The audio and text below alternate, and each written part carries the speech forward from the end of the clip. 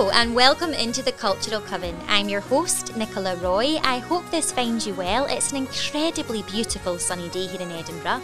I'm not really sure what the Scottish weather thinks us up to, quite frankly. It's all a bit confusing, but we'll take it. This week I have a wonderful guest for you. It is the former Macha of Scotland, our national poet, playwright and adapter of Molière's plays. And I'm not sure how happy she'll be at me saying this, but it's true. She is a bit of a national treasure. It is, of course, the brilliant Liz Lochhead. Like most Scottish children, I was first introduced to Liz's poems and plays at school, and I was immediately drawn to her strong female characters, her wit, and her ability to use words like weapons. I then met Liz not long before I played Agnes in Educating Agnes, her version of Molière's School for Wives at the Lyceum Theatre in Edinburgh in 2011. And I've since worked with Liz on a few other occasions. But more than anything, like Siobhan Redmond touched on in her episode, I too feel privileged that Liz has taken me in and become a great friend. And here in the Coven, Liz chats about her plays, her attention to detail, her brand of creativity. We get a couple of her poems. Oh, and she tells us about a colourful chat with Her Majesty the Queen. You're in for a treat. Enjoy. Nicola Roy's The Cultural Coven is brought to you with an association support from the Lyceum Theatre and the Stephen Dunn Theatre Fund and is produced by Emotion Theatre Company.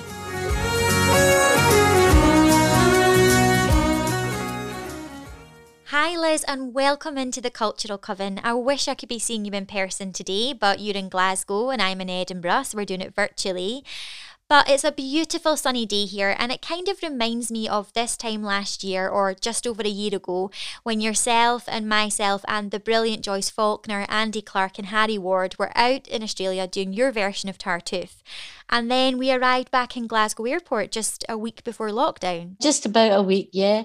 And it was just very strange, and it hadn't been getting taken that seriously in Australia comparatively. No, we'd all been out at a great big event in the Botanic Gardens. You know, yeah. It was the opposite of socially distanced the night before we came back. So it was very, very strange to come back and realise that things were sort of a different stage here. But I know. I mean, to give the listeners some context, so we were out there doing the cut-down version of Liz Lochhead's adaptation of Molière's Tartuffe, and we were in Adelaide for 5 weeks. And incredibly, the show ended up winning the Critics' Choice Award, which was particularly wonderful as it's a play in Scots and being performed on the other side of the world. But that is the Liz Lochhead magic. The people over there were incredible and really hospitable, and we had some great times. Remember that barbecue, Liz, that we went to where we were dancing for Scotland? Wonderful. Yes, we had a wonderful barbecue. People were so lovely. I mean, they were great. The Australians were fantastic. And I got to hug a koala bear. Yes. Joyce Faulkner sent me a photograph the other day, and I could see the koala bear in it, and then I finally saw myself underneath the tree with my mad green hat and my sunglasses on. But I'm so glad I went. You know, I was wondering whether to go because it costs a lot of money to go to Australia and, blah, blah. But I mean, I'm glad because I got a holiday last year that, because after that, I've not been anywhere. No. I was in Edinburgh one day last summer. Remember sometime during August last year, there was a sort of slight easing and you were allowed to go. I remember it was the 19th because it was my pal Andy's birthday, which is always a day during the Edinburgh Festival when we don't go to Edinburgh Cultural, we just get drunk. Yay. We get drunk as lords. So, there was no festival going on last year, but I went over and did the getting drunk bit with her on her birthday that time last year. And that was just a single day. And then a train back to Glasgow and thinking, this is okay because it was the first bit of public transport I'd been on. I hope to come next week to Edinburgh. Why not? Because we're allowed. Well, we're allowed next week. Oh, yeah. We could have some gin outside, Liz. Can we do that? Well, we could. And next week I'm getting my second vaccine. I'm getting a haircut and my Pfizer jab in the same day next week. So life gets exciting. And so after that, I'm going to get on a train from down the road. There's a train that goes from a station just really down the road from my house that can get me to Edinburgh by the slow route, via Bathgate and, and all these wee West Lothian towns and things like that. It takes a bit longer to get there than via Queen Street, but it's lovely. I go through the bit of Scotland that I grew up in. I go through, the bit between Glasgow and Edinburgh, which is my calf country. as they It call was it. Motherwell you grew up in, was it, Liz? Yes, I grew up, but north of Motherwell, so not far from where this line goes. It goes via Airdrie and places like that. So yes, I'm a Lanarkshire girl. And how was it growing up in Lanarkshire? How was it? Well, my friend Michael Mara, my late great friend Michael Mara, used to say, "Poor Liz, she grew up in darkest sectaria," but it wasn't really. Well, I mean, it was in a sense, in that ours was the Proddy village next to the Catholic village next door to us. But I mean, both of them were equally Catholic and Protestant, but there was only a Proddy school, well, a public school in our village, and only a Catholic school in the next one. So there was a bit of toing back and fro. But my parents were they were both Christians, but they were incredibly against bigotry and sectarianism. They were passionately about that. They'd both gone through the war and met all kinds of people. They'd both been away. My dad had been away for 6 years, in the war. Before the war, he'd been called up, and my mum had been down there in the ATS for 3 or 4 years as well, down in Kent, and had met all kinds of different people, and and felt very passionately, anti-sectarianism. I grew up in rural industrial Lanarkshire, really, because it was quite near Motherwell, the steelworks that used to. Red Sky at night was the steelworks. It wasn't Shepherd's Delight. Were they supportive of your path into writing? Well, yes, absolutely. But worried in case I got upset and couldn't succeed in the things I was trying to do. But I wasn't trying to do anything particularly anyway. I've never ever been ambitious to be a writer. Right. I've always just been ambitious to write this thing that I'm working on. And it's only much later on that other people call you a writer. And I mean, now I would call myself a writer because I realise I've kept doing it all my life. But I remember at first thinking, I just want to do this thing. And it's still like that. I don't, I'm not always creative. It's not something that I can just turn off and on like a tap. But once it's turned on, I won't stop. I'll keep going. I'll burn the midnight oil doing something. But it's not something that I can improvise or just come up with or, sometimes I do, if I'm in the theatre, working hard and I'm up to speed with something that we're doing. Yeah. I mean, you'll know about that because the last thing we worked on together as a play was What Goes Around. And I was still writing that during rehearsals because... the permission to do it had come so late. Yeah. That we were just doing it. That was a great wee show, and it was based around La Ronde. It was terrific. It was based around a couple of actors being forced to do this wonderful play called La Ronde. So you get little bits of their play, but you get their story and what happens in their lives, and it goes right round in a circle. And so it's a sort of La Ronde exploded. And I still think we might get to do that play again sometime, because there's only 2 actors in it. And when we get up, if we get the theatre up and going again, the theatres are going to be broke, aren't they? And I've also rewritten, because the ending was never quite right. I was never quite happy with it, and I'm happy with it now. And I've got a great theatrical ending of it, which you'll have to help me with, because I need some of your is it emoji chat? Experience with emojis and texting chat. I don't think I've ever had so many quick changes in my life. I've never went from a brand pants to an outfit so quickly, because it was in the change, basically went from blackout, lights up. I mean, you just had to super quick get changed, but it was fantastic. It was so much fun, and actually it would make a wonderful play post-lockdown. Well, it would, because it's about sex, and who isn't interested in sex? Exactly, Liz. Sex sells, let's not pretend. Yes, even though it's very much a virtual activity for me now, writing about it. Still and all, I'm still interested in the complications and things that it gives to life. And I hope I won't stop being able to, even if I've had to give up sex in my life, I won't give up writing about it. Thank goodness. And talking about it at least. I'll definitely be trying to chat up all the artistic directors I know to give us another gig with that, because I've got a great idea for an ending now that's really bold and really theatrical. And something that myself and Siobhan Redmond talked about on the last episode is how you are not only a wonderfully detailed writer, And you love to put us through our breathing paces by writing a long sentence. But what I we do. you do. But what we also love is that you really care about the whole process, right down to costume detail. And I remember a very in-depth conversation about having the right vintage look frilly knickers as Elmire on Tartuffe, in the scene where Tartuffe hilariously whips them off her. And I love your attention to detail, because I know that you will not let me go on stage looking like an arse, well, unless I'm meant to be looking like one. Does that detail come from your art school days, do you think? No, I don't think so. It's just things have to be right, don't they? If you're writing a period play, they have to get the period right, Although, often I write things that are done in a different period from what the language does. Like the first time I worked with you was in Educating Agnes, which was a version of Moliere's School for Wives, École des Femmes, which is one of his 3 great rhyming plays. And the language in it is quite contemporary and quite Scottish, but we deliberately wanted to do it in beautiful period costume. I mean, some of the designers I've worked with recently, Neil Murray, who has done a couple of, he's just a genius. And, he likes that I care about costume as much as he does. I love it as well, because some writers don't, I'm not saying that they don't care, but sometimes they just don't maybe vocalise it. And I love that you do, because the attention to detail really, really matters. And actually, I've had some of the most beautiful costumes in your plays, such as L'Homme Molière and Educating Agnes, probably the most beautiful costumes I've ever worn. What Neil did for John Nunn Molière was great.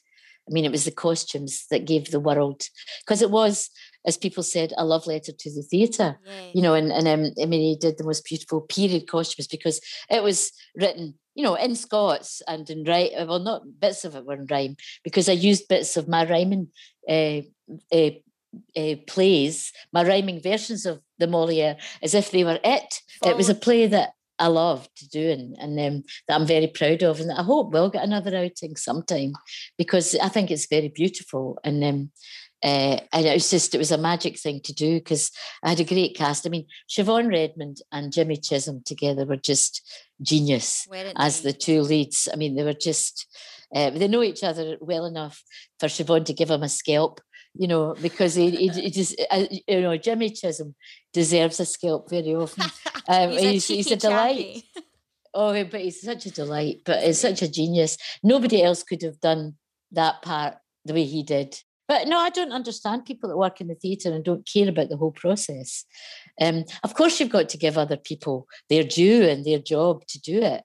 And of course, but I expect them to expect me to care. There's only certain directors that I really, really, really enjoy working with. Yes. It's going to be lovely working with Michael Boyd again, because he directed the very first thing I ever wrote for the theatre way back in, 40 years ago, I think it is, because it was 1981. And to give listeners some context, you're talking in regards to your play, or your version of Medea, which was meant to go on at Edinburgh International Festival last year, but due to the pandemic was cancelled. So hopefully it will go ahead this year. So you don't know yet, do you? Don't know for sure yet, no. Last year I thought, oh no, it's not going to happen this year, but it never occurred to me that, because both the National Theatre of Scotland, what's not to like but working with your own national theatre, and the Edinburgh International Festival, because I really never thought I would ever get an international festival production until I was dead, and then I wouldn't know anything about it, because I don't believe in the afterlife. You heard it here first, folks. How similar is your Medea to the classical Medea? Writing that Medea, it was just my version of the Medea. And Euripides changed Medea from the stories of Medea that he had grown up with and so on. So there are differences from the classical Medea. I wasn't so interested in her as a supernatural figure, a witch. I was interested in her as somebody who was willing to cash in on the fact she was regarded as scarily supernatural and perhaps a witch, but was it all too real a human being, and the marriage between her and Jason was not the marriage between demigod and human, but the marriage between two human beings. Yeah. And it was all too human a story that they were telling. I do like the play very much, and I'm dying to see it again. And I think having a wonderful, beautiful black Medea who lives in Glasgow will be wonderful. Yes. And I'm dying to meet Adura. Whenever Michael found her, he said, we found it, and that was the last minute. We were going to not do it at all if we couldn't find the right person that would do it in a different way. I mean, because Maureen Beattie, the original Medea, was completely wonderful. And, I was so lucky to have her do it. She was just magical. Whenever a play's done a long time later, it usually has all new cast, but you want to make it different in some way from what the original was. And it's very much about a play about a woman who's in exile in a strange country. And, so I really thought that whenever I saw the photographs of Adura, and Michael said what a wonderful actress she was. Yes. He was saying, I would like you to meet her, you're going to be. And I said, but, we've got to decide today. And I said, if you're happy, Michael, go for it. Absolutely. So Liz, you're a playwright, a poet, an artist, former MACA or National Poet of Scotland. You're someone who has inspired and influenced my career as well as many other actresses. You write brilliantly strong female characters, and your plays are also on the syllabus for Scottish schools. So children learn of your work from an early stage. And I was chatting this morning to Jen Haney, another actress, and we both said, even though you're like family now, we keep every card you write to us over the years because it still feels so special to work with you. Does it ever register with you just how important you are in children's education up and down the land? No, for goodness sake, no. The curriculum, they've picked 5 poems, and only some of them are the ones that I would pick, to be done in schools. I mean, they miss out a poem that I wrote when I was 18 that they should keep in. It's just called The Choosing, and it's just a poem that I wrote when I was young, but it means a lot to whenever, sometimes somebody in a bus will say, did you write that poem about, the girl you were at school with? And they'll say, oh, I remember I liked that. I didn't like any other poems at school. The absolute idiots in the SQA have not picked that as one of the ones to be. They've picked 5 poems. And, one of them is just not a poem that makes much sense to people that are not 35-year-old women, who are victims of the dating game, And I just think, why? They picked some of my good poems, but they've not picked a choosing. The choosing. Yes. Which, it's just a poem. I feel like saying it just now. Go for it. Go on, Liz. Please go for it. I might be able to remember it. I'll have to shut my eyes and just remember it. Anyway, you don't always write better when you get older. You have to keep doing it. Just keep doing it. And hope you'll hit another good one. But I remember this is maybe the 2nd or 3rd poem I ever wrote. And I really did go to school with this girl, Mary. I went to primary school with her, and she really did leave secondary school and go to junior secondary, this was way back in the times of selective education and so on. So anyway, I'll just do the poem if I can remember it, and I should be able to. The Choosing. We were first equal, Mary and I, with same coloured ribbons in mouse-coloured hair, and with equal shyness, we curtsied to the lady counsellor for copies of Collins' children's classics. First equal. Equally proud. Best friends too, Mary and I, a common bond in being cleverest, equal in our small school, small class.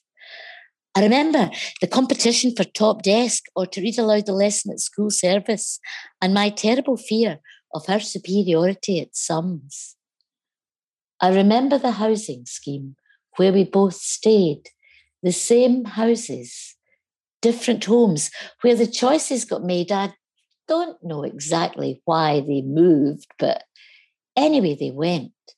Something about a 3 apartment and a cheaper rent, but sometimes from the top deck of the high school bus, I glimpse, among others on the corner, Mary's father, mufflered, contrasting strangely with the elegant greyhounds by his side. He didn't believe in high school education, especially for girls, or in forking out for uniforms. 10 years later, on a Saturday, I am coming from the library. Sitting near me on the bus, Mary, with a husband who is tall, curly-haired, has eyes for no one else but Mary, her arms around the full-shaped vase that is her body. Oh, you can see where the attraction lies in Mary's life. Not that I envy her, really. And I am coming from the library with my arms full of books. I think of those prizes that were ours for the taking and wonder when the choices got made we don't remember making. Well, I did remember done, it, I think. Liz. I love that poem. Because I wrote it in first year at art school. I wrote it when I was 18. I wrote about 3 poems at that point, and I remember thinking, I like doing this. I wrote them down the side of my sketchbooks. And, and I thought, what is this? It doesn't go to the end of the line. So it's not a story. It's not a song because it doesn't have any tune. And it doesn't have rhymes, really, except here and there. So it must be a sort of poem thing. And I kept thinking, I hope I'll write more of these. And I hope it won't go away. And it does go away and leave you for times. But, you've got to fight and get it back. Do you write from things you know, Liz? I write from things that I know or things that I've observed in other people, but changed. Although even then, I think I was changing things. I was only 18, so it was only 4 or 5 years later. And I must have been, so I was already imagining a person speaking that poem who wasn't quite me, who was a person that went to the library all the time and, did nothing but read books. And I used to read books and go out with boys at the same time. So, you can do that, really? I was less, yes, I managed to do the same, so yes, I mean, no, they're never real, you can't write about something that doesn't interest you, that you've not observed in other people. But the circumstances are so changed. I make up things like mad. David Mamet's asked, how did you do that? How do you write this and that? And he says, I make it up. And so do I. But you make it up out of things that you've noticed or that interest you deeply or that you see or whatever. I loved that you were brilliantly honest there when you were talking about children learning your poems at school, and that you would prefer, or you would possibly choose other ones over the ones that are being given at the moment. You have a very good way of being honest with the purpose of getting the best outcome. And I know that in our business, there's still some way to go in addressing the balance between men and women in certain roles. But you really did break through in the business at a time that was pretty male dominated. So I wonder, as a woman, did you have to find your voice to be able to push through in this business? Everybody has to find their voice, It wasn't particularly difficult to find my voice as a woman because I was a woman, and I'm a woman. So, people say, did it take courage? A lot of people say that my poems meant, like Val McDermid, who I don't think looks younger than me, but she is. She must be, because she says that, that somebody gave her a book of my poems when she was going to university. No, she's about a year or so or 2 years younger than me. But, and she says that my poems meant a lot to her, that, and they sort of talk about it as if it must have taken courage. But what? No, I mean, I never thought that I didn't have the right to try and write things if I wanted to. And I mean, I was lucky in that I went to school, a school that, didn't think of the girls as inferior to the boys in any way. In fact, but you had to kind of be up there alongside them. And, I suppose I was busy at kind of stereotyping myself and saying I don't like maths. If I can't be top in maths, I'll be last, I was terrible for that kind of thing, getting 4% in second year maths and think this is not for me. No, yeah. I was stubborn in all kinds of ways, but it would take a lot more courage to try and live without writing anything for me, because I would be really miserable if I didn't if I wasn't trying to do something, I can't bake, so I can't bake I've not either. been doing my sister's been making lovely lockdown sourdough and things like that. I keep laughing at her and saying that she's a sort of, that she's a complete lockdown cliche. The Cultural Coven is delighted to have musical support from singer-songwriter, musician, member of the Red Hot Chili Pipers, and very importantly, a fifer, Cameron Barnes. This song, Coming Home, and the rest of Cameron's music is available on all the main streaming platforms. So go on, download it and have a wee dance about your kitchen. Thanks, Cameron, for letting us use this tune.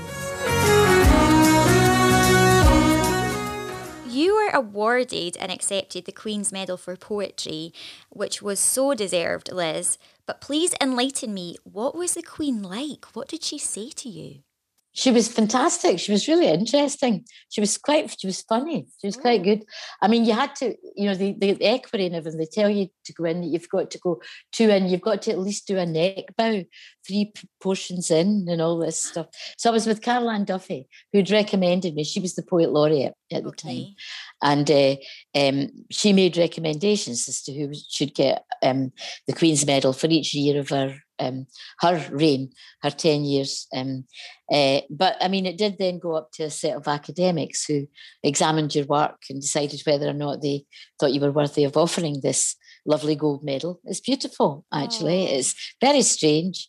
It's scary, to have it in your house. And I was a bit disappointed. It's not on a ribbon. You can't put it around your neck. I would have worn it today if I could, but no, it's just a rather beautiful gold heavy thing. But the Queen, she said, you'd go in and I had to sit opposite the Queen. There's a sort of coffee table. It was almost like social distancing from her. And Caroline Duffy had to go off to the side and sit maybe more than 2 Alsatians away. She was about 6 Alsatians away to the side. And the Queen said, do you ever get the giggles at poetry readings? And I looked at Caroline and I said, well, we both do sometimes, of course. Sometimes things strike you as if somebody's on the stage with you and they're being very pompous or whatever, you have to kind of not look at each other and stuff. And the Queen said, well, Margaret, my sister and I, Margaret was very naughty. She was much naughtier than I, but we were a naughty pair of children. We shouldn't have been at this poetry reading.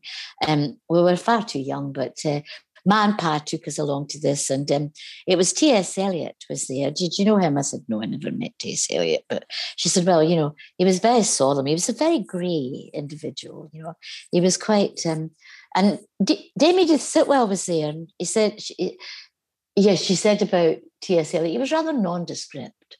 She said, but Edith Sitwell was there. Dame Edith Sitwell was there, and she was not nondescript. Well, Dame Edith Sitwell had an amazing kind of hook nose, and she wore great big rings like eggs, right. Great big and she was very extravagant. And so she had a sort of amazing profile, and she wore sort of turbans and toques and crazy, poems and things like that. She was quite a character. She was one of the Sitwells, the posh Sitwells. And she said, and then there was another lady poet there. She was very, very drunk. and Caroline and I looked at each other, and she said, can't remember who she was. And Caroline suggested a few drunks that we knew. Oh, really? But she said, no, that wasn't who it was. So we never came up with who the drunk was. And she said, well, anyway, she said, we got the giggles. We were terribly naughty. We got the absolute giggles. But she was very good fun, the Queen. But it was a lovely mad day. Something that I thought would never happen. Because I did meet the Queen very, very briefly at the opening of the Parliament building. Right. But she sat there with a face like Fizz during... I had to do Edwin Morgan's poem at that. I wasn't doing my own poem because Edwin Morgan he'd written this... It was 3 minutes long, he said, but I couldn't get it down to under 3.5 minutes. But I was rehearsing it down the phone to London to Siobhan, and she said, take your time.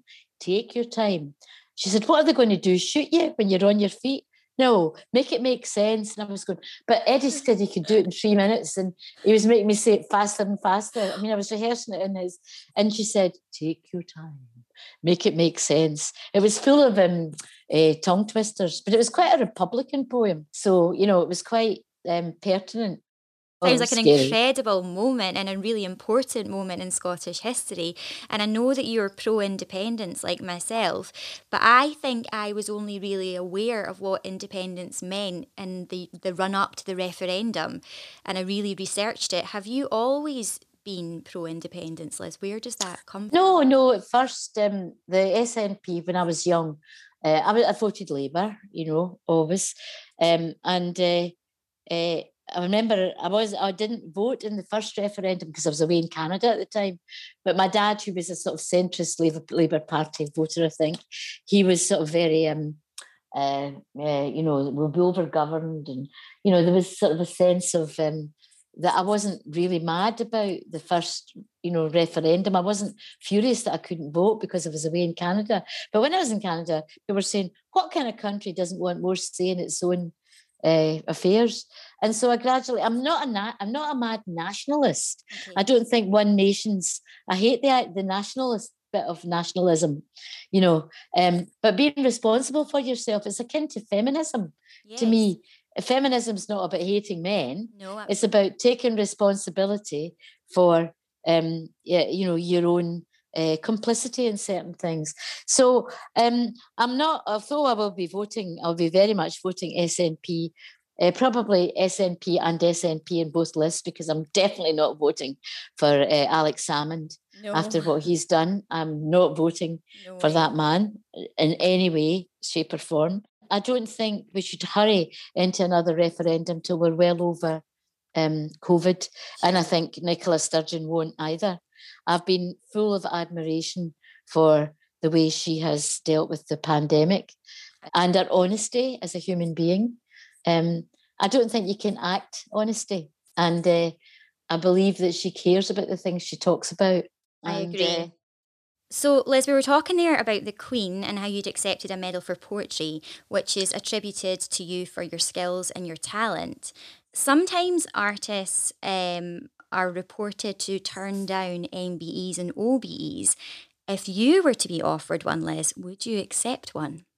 Well, from what I hear about the process of OBEs and MBEs, both, Jackie Kay has got an OBE or an MBE, I think so, and so is Carol Ann Duffy, and Carol Ann's a dame as well. And they're, both of Republican kind of spirits as well. But from what I hear, you don't actually get offered an OBE or an MBE. You're apparently, allegedly, sent a letter saying that, were you to be offered this, would you accept it? And it's very bad form to say that you received that letter. Oh. So I would never comment on such a thing were I to be ever offered such a thing, either in the past or in the future. So, and I'm not really a big fan of honours, really. And I think it was regarded as very bad form when was it Benjamin Zephaniah said that he'd been offered an MBE or an OBE and that he wasn't taking it. And I would not do that either, because I think they've got protocols for a particular reason. But I accepted the Queen's Medal for Poetry because Edwin Morgan had, and so had various other people that I know that are, I think, excellent poets, and that, that it was peer valued by a jury of your peers. So it was lovely to get the Queen's Medal for Poetry, but in a way it doesn't mean anything. We know what means something is writing another poem, getting a poem done and thinking, I'm not an ex-poet, I'm not a former poet, I'm an actual poet. But because you'd only feel like a poet when you've written a poem recently. Yes. So Liz, we're going to move on to our creative challenge. And this week we're calling it, Have You Learnt Your Lines? So we've taken some lines from your own plays and poems, and we would just like you to tell us what they are, where they're from, and the character they were said by. So just a little bit of context. So number 1 is, her hair is cut into that perfect slant, an innovation circa 64 by Vidal Sassoon.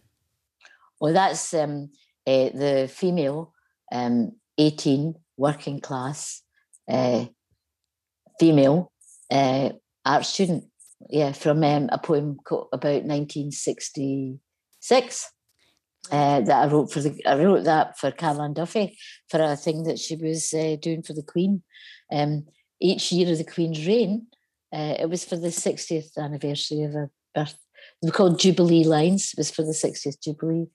And she gave us all a different year, and she said, I don't want to hear that you've phoned up another poet and swapped years. You take the one you're given. I've picked them out of a hat. Brilliant. Thank you. And you're correct. So the next one, so number 2, Scotland. What like is it? It's a peat bog. It's a dark forest. It's a cauldron of lie. It's a salt pan or a coal mine. If you're gay lucky, it's a bricked bare meadow or a park o' kye.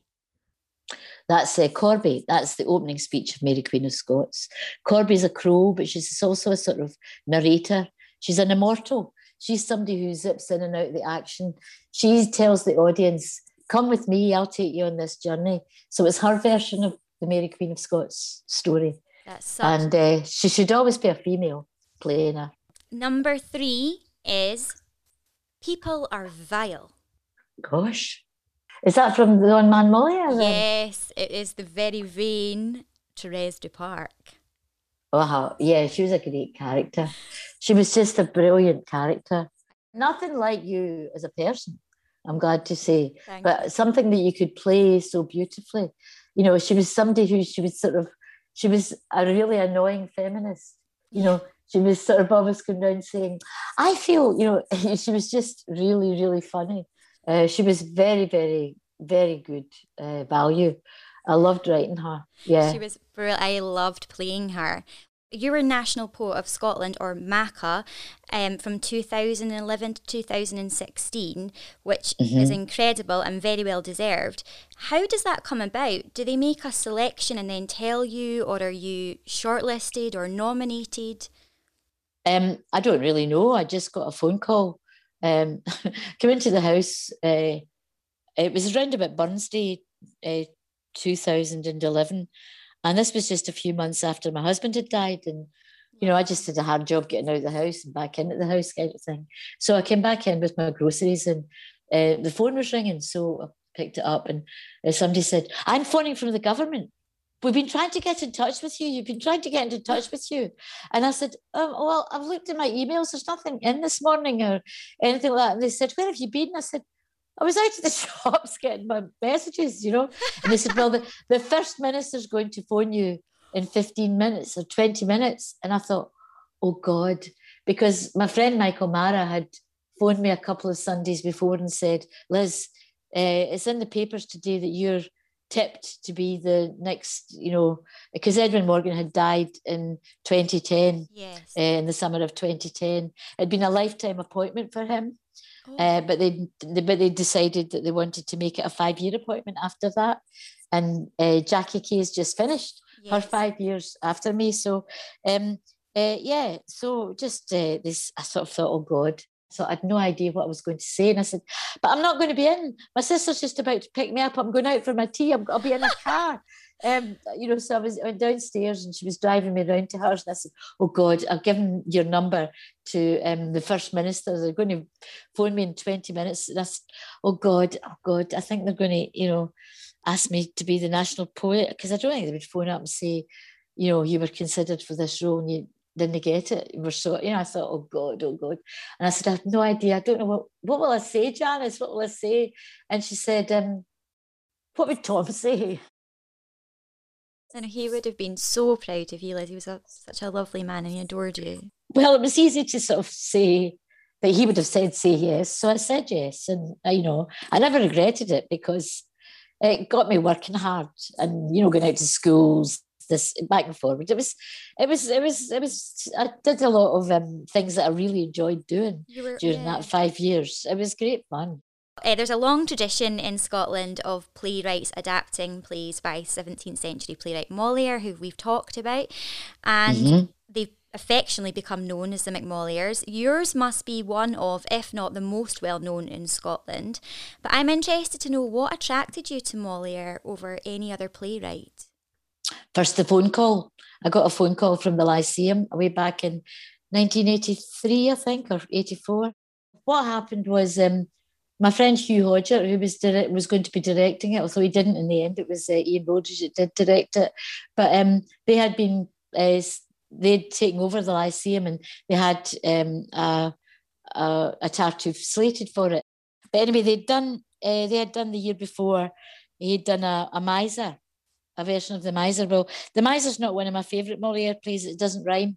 There are three great rhyming ones. There's the Misanthrope, which I did as Misery Guts a good while later. But there's Tartuffe, which is probably the greatest one of them all. It's the funniest and the rudest. And there's School for Wives, and they're all in rhyming couplets.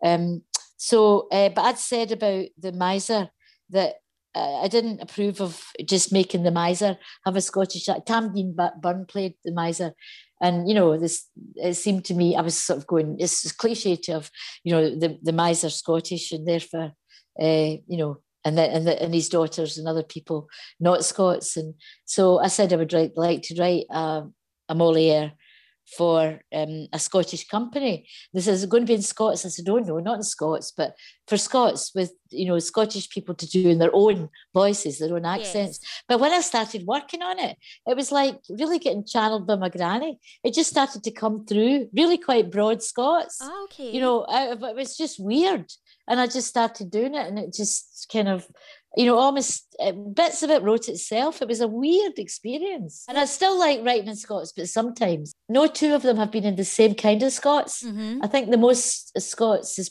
Tartuffe. Mm-hmm. It's kind of set in kind of 1920s, 1930s Scots, kind of the language of my granny.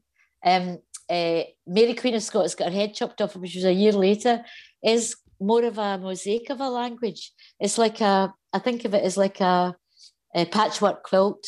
So there's actually embedded bits of 15th century Scots and Scots poetry and other things in amongst it.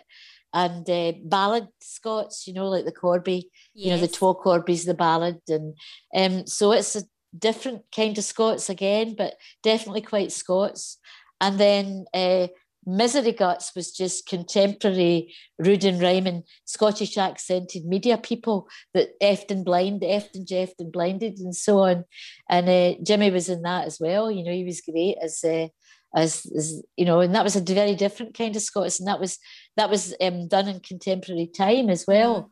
Mm-hmm. And then there was a School for Wives, which was, the language was very contemporary, but I wanted it to be set in the 16th, 17th century or whatever it was. So I've just done different things, and there's slight Scots flavourings in Medea, but I was definitely not. So, I mean, one of the drafts of the publicity for the National Theatre last year said in Scots and whatever. And I said, absolutely no way. People will think it's going to be in Gaelic or, yes. It's not in Scots anyway. It's just in a slightly Scots inflected English, in that the King of Scotland, has a Scottish accent. Just because you're a king doesn't mean you have to speak RP. Yes. All that sort of stuff. So there's a sort of set of the Scots, the society is Scots inflected, Scots accented, Scots, the princess of the realm is like a modern Scottish speaker of Scots, but she should have a Scottish accent and, all that. So it's a movable feast. There's no such a thing. I don't believe in translating things into Scots. There's only got to be a reason. There's got to be a sense of, I'm not interested in Scots, I'm just interested in language. Out of your characters, who are you most like? Oh God, I've no idea. I would like to be like Corby, wise and with an overview of history. But oh gosh, who am I like? I'm probably quite like the art student 18, whatever, although my hair wasn't as good as her hair, and so on, and never got the look right as well as she did. I'm probably very like the girl talking about Mary, But characters and plays, God, I don't know. No, you've got to put yourself into every single one. I mean, I really like my first real play, which was called Blood and Ice, and I wrote it and rewrote it several times. I really liked writing Byron, and I'm nothing like Byron, but I loved writing him because he was such a bad boy. I wouldn't like to think I was like Mary in it, because she's a bit of a frosty character, actually. Yeah. She's one of, I mean, yes, I feel sorry for her because she was, put down by it. But I really like I really like the character of her sister. She would be more one for you to play. So, Liz, as you know, I've been reading your book True Confessions, which is an early collection of your songs, your sketches, and monologues, which I think everyone should get a copy of, by the way. And as I mentioned, you write very strong female characters. And I noticed at the front there's a dedication to your mum. It says to Mum Margaret and all the Merry Hellers. How important was your mum in your life? Did she influence your work? Yes, incredibly, absolutely incredibly. In fact, I mean, I managed to get a poem out, which had my mum in it recently, my most recent, my lockdown poem, the one that I couldn't write all last year. But what I always need when I can't write something is I always need another bit of information. And I found out that there's a Shakespeare quote that's now at the beginning of it. I've always loved this quote. Shakespeare said in Cymbeline, there's a song, "Fear no more the heat of the sun." It's often read at funerals, and it's just beautiful. But I wrote this poem that I managed to get my mum into it. Oh. Where is it? It's here. But anyway, this poem's called "The Naming of Flowers, Late May."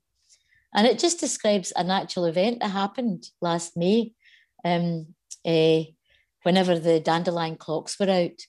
I was carrying, I became fascinated by them, and I was painting them all the time.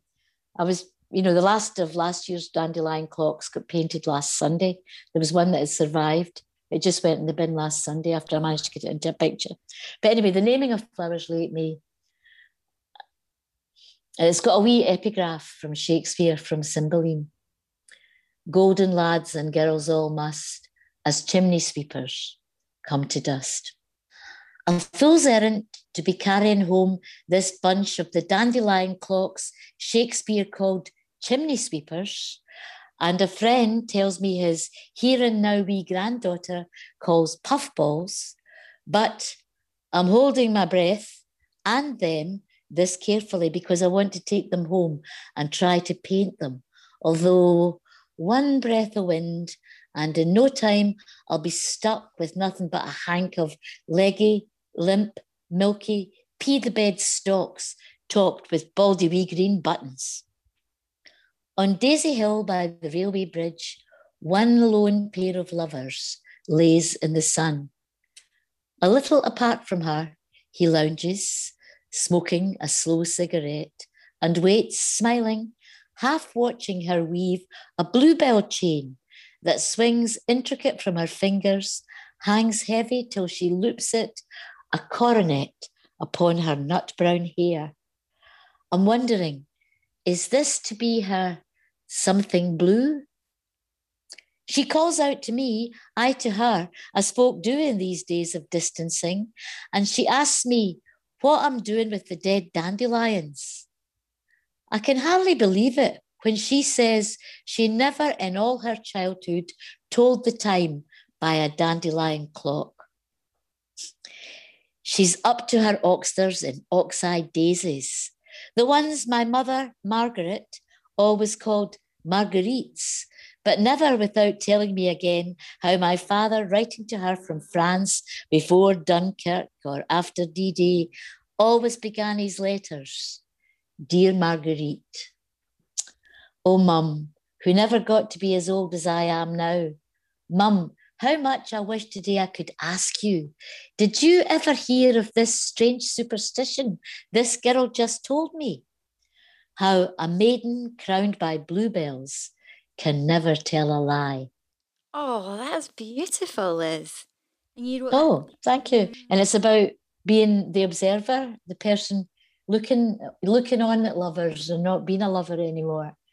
and writing about them and looking at them, and so that's fine. I don't mind being in that position, being in the position of being it's like the nurse in Shakespeare's plays or something. I was going to actually ask you something around that, Liz. You might not have an answer to it. There's so many brilliant things about this business, but I do think with the pandemic, there is an opportunity to change things.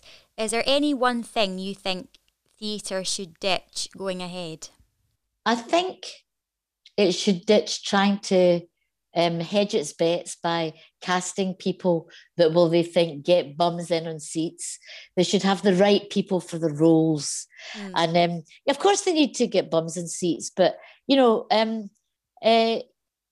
think if, for instance, the National Theatre of Scotland want to do My Medea, as I hope they still do, and as I hope it still happens, surely Michael Boyd's name, Sir Michael Boyd, who used to run the National Theatre, he used to run the Royal Shakespeare Company, surely he and I will have big enough names without having, to have other necessary big names in big roles.